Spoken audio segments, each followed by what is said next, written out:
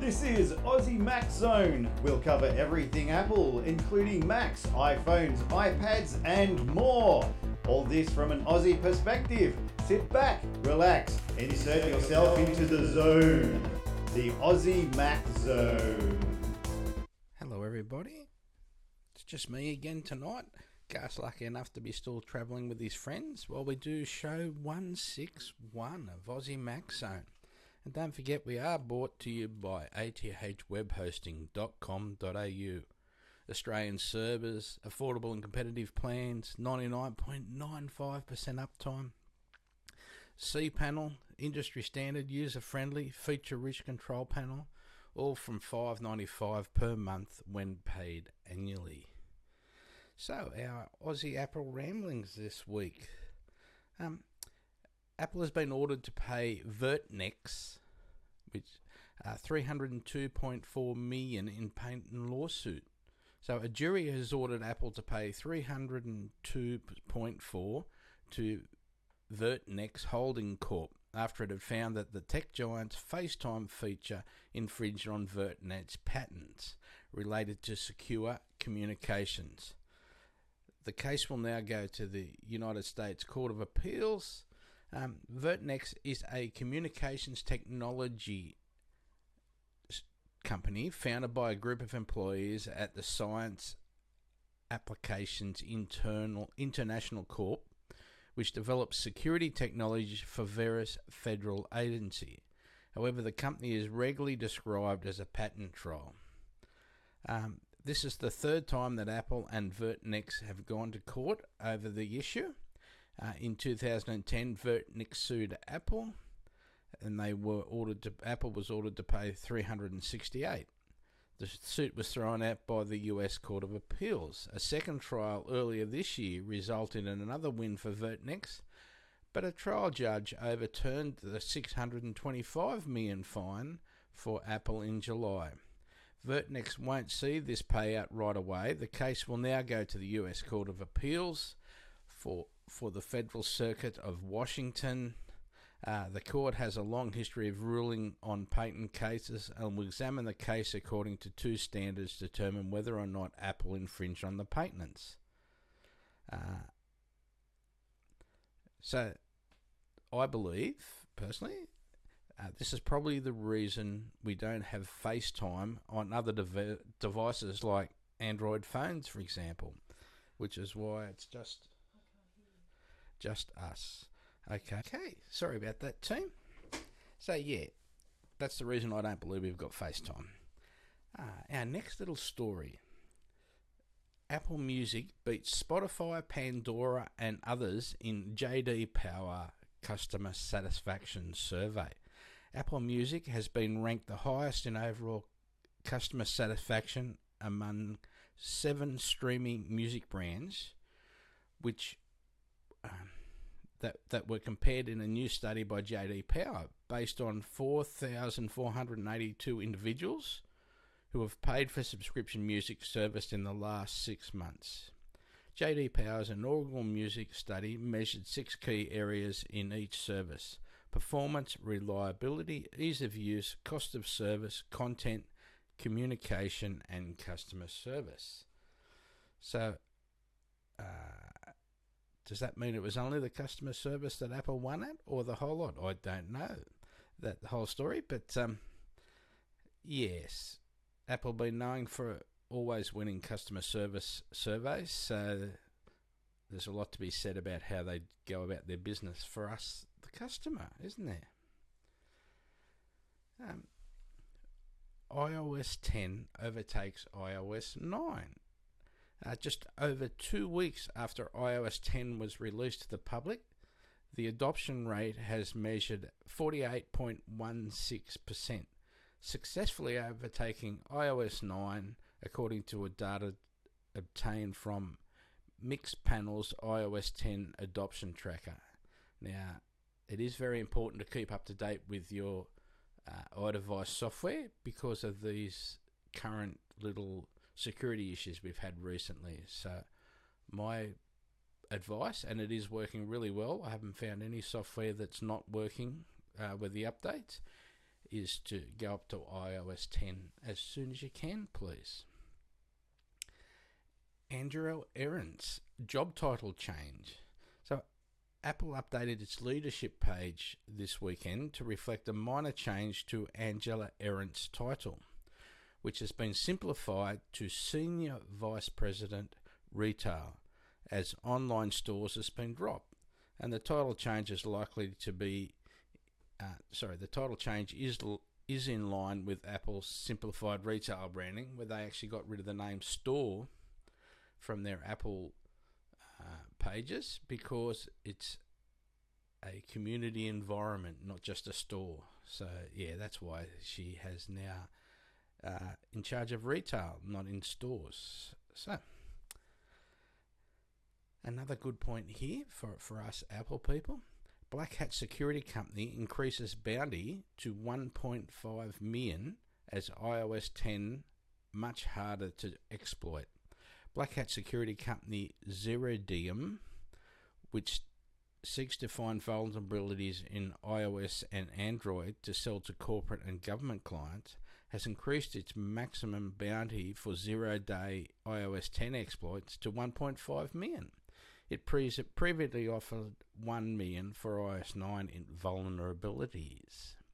A zero-day vulnerability is one not yet known to the developer, so companies have 0 days to prepare for exploits. The company founder told Ars Technica that the increased reward reflected the improved security in the latest iOS. And now here's a unusual one. Unhappy customer smashes tens of thousands of dollars of Apple gear in French Apple Store. French media has posted multiple videos of a man in an Apple store in Dijon, France, smashing tens of thousands of dollars worth of iPhones and Macs. He removed display products from their stands, placed them flat on tables, and then smashed them with a heavy steel ball used for popular French game boules. Most of the products he smashed were iPhones, but also smashed at least one MacBook and multiple iMacs, according to iPhone Note. The man can be heard shouting about his consumer rights, and some reports say that he claims Apple refused to honour the EU requirements to provide warranty cover for 2 years after purchase. So, if he thought he had a legal right, still doesn't entitle him to go and smash the crap out of stuff at the store. I wouldn't want that happening at my Apple store. I certainly wouldn't want it happening in any Apple store, but especially French, because of the situations they've gone through lately and creating panic in the shopping centre and things like that. And the best way to get on with Apple people and trying to get your point across is to be super nice. Now, the story doesn't say whether his phone was wet or had been wet, or he dropped it and smashed it. I don't have any of those stories. They just talked about how much gear he smashed up with the steel ball, or showed the video of him being locked out of the store or detained by security people from the shopping centre, etc. So yeah, please don't do that. Please don't do that. You have a problem? Call me, email me, and I'll tell you the best way to go through it. And it does work to be polite. I can promise you that for Apple people. Apple and Deloitte join forces. Apple and Deloitte announced a partnership to help companies quickly and easily transform the way they work by maximising the power, ease of use and security the iOS platform brings to the workplace through iPhone and iPad. As part of the joint effort, Deloitte is creating first-of-its-kind Apple practice with over 5,000 strategic advisors who are solely focused on helping businesses change the way they work across their entire enterprise, from customer-facing functions such as retail, field services and recruiting, to R&D, inventory management and back-office systems.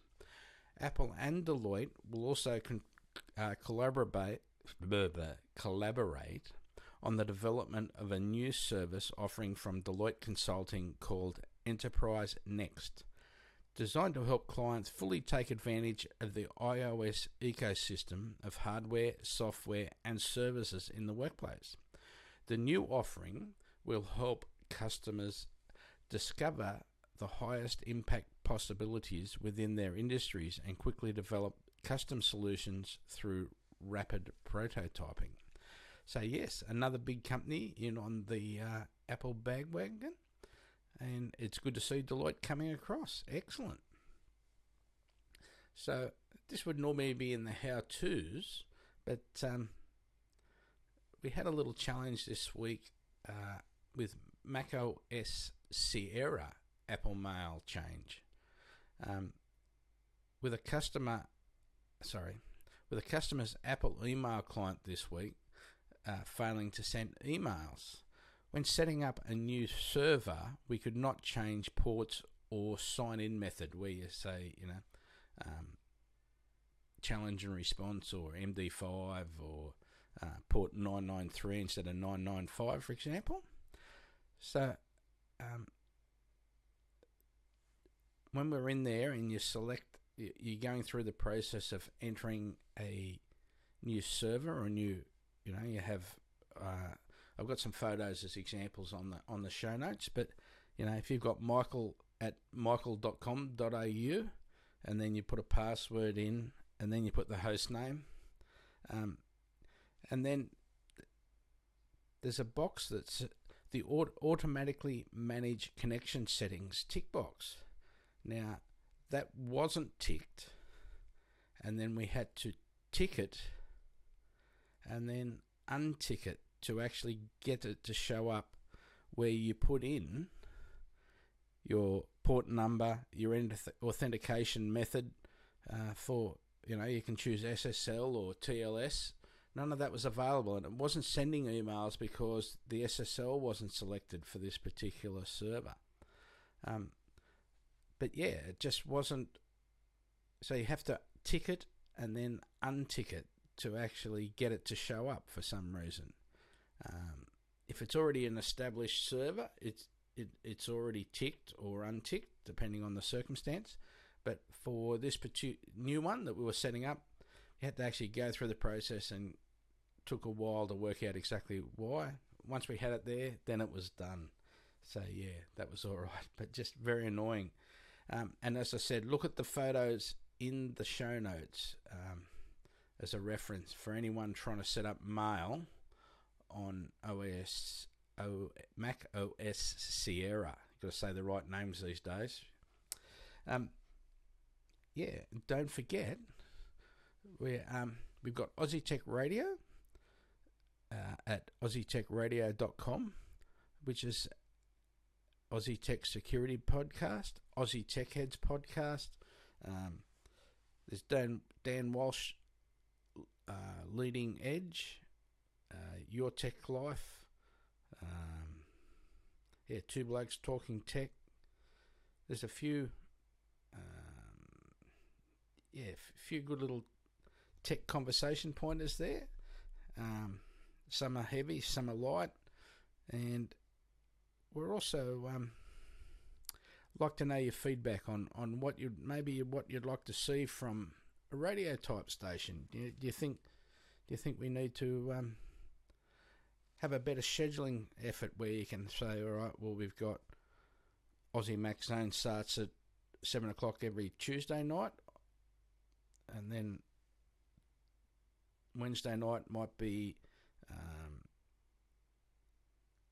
Linking Edge with Des Walsh, or Thursday night might be Your Tech Life, a more specified time, or are you just quite happy with just running along with the 24? We know it goes 24/7 anyway, but how do you like to listen to it? Maybe that's what we were thinking. If anyone's got any feedback, would be greatly appreciated.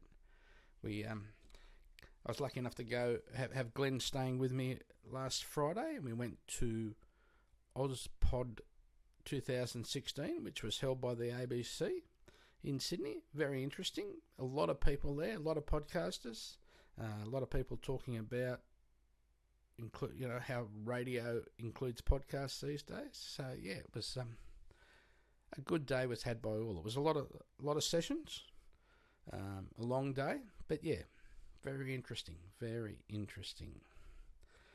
So another little how-to here is we were lucky enough to find this by experience. If you send a message with a flight number, i.e.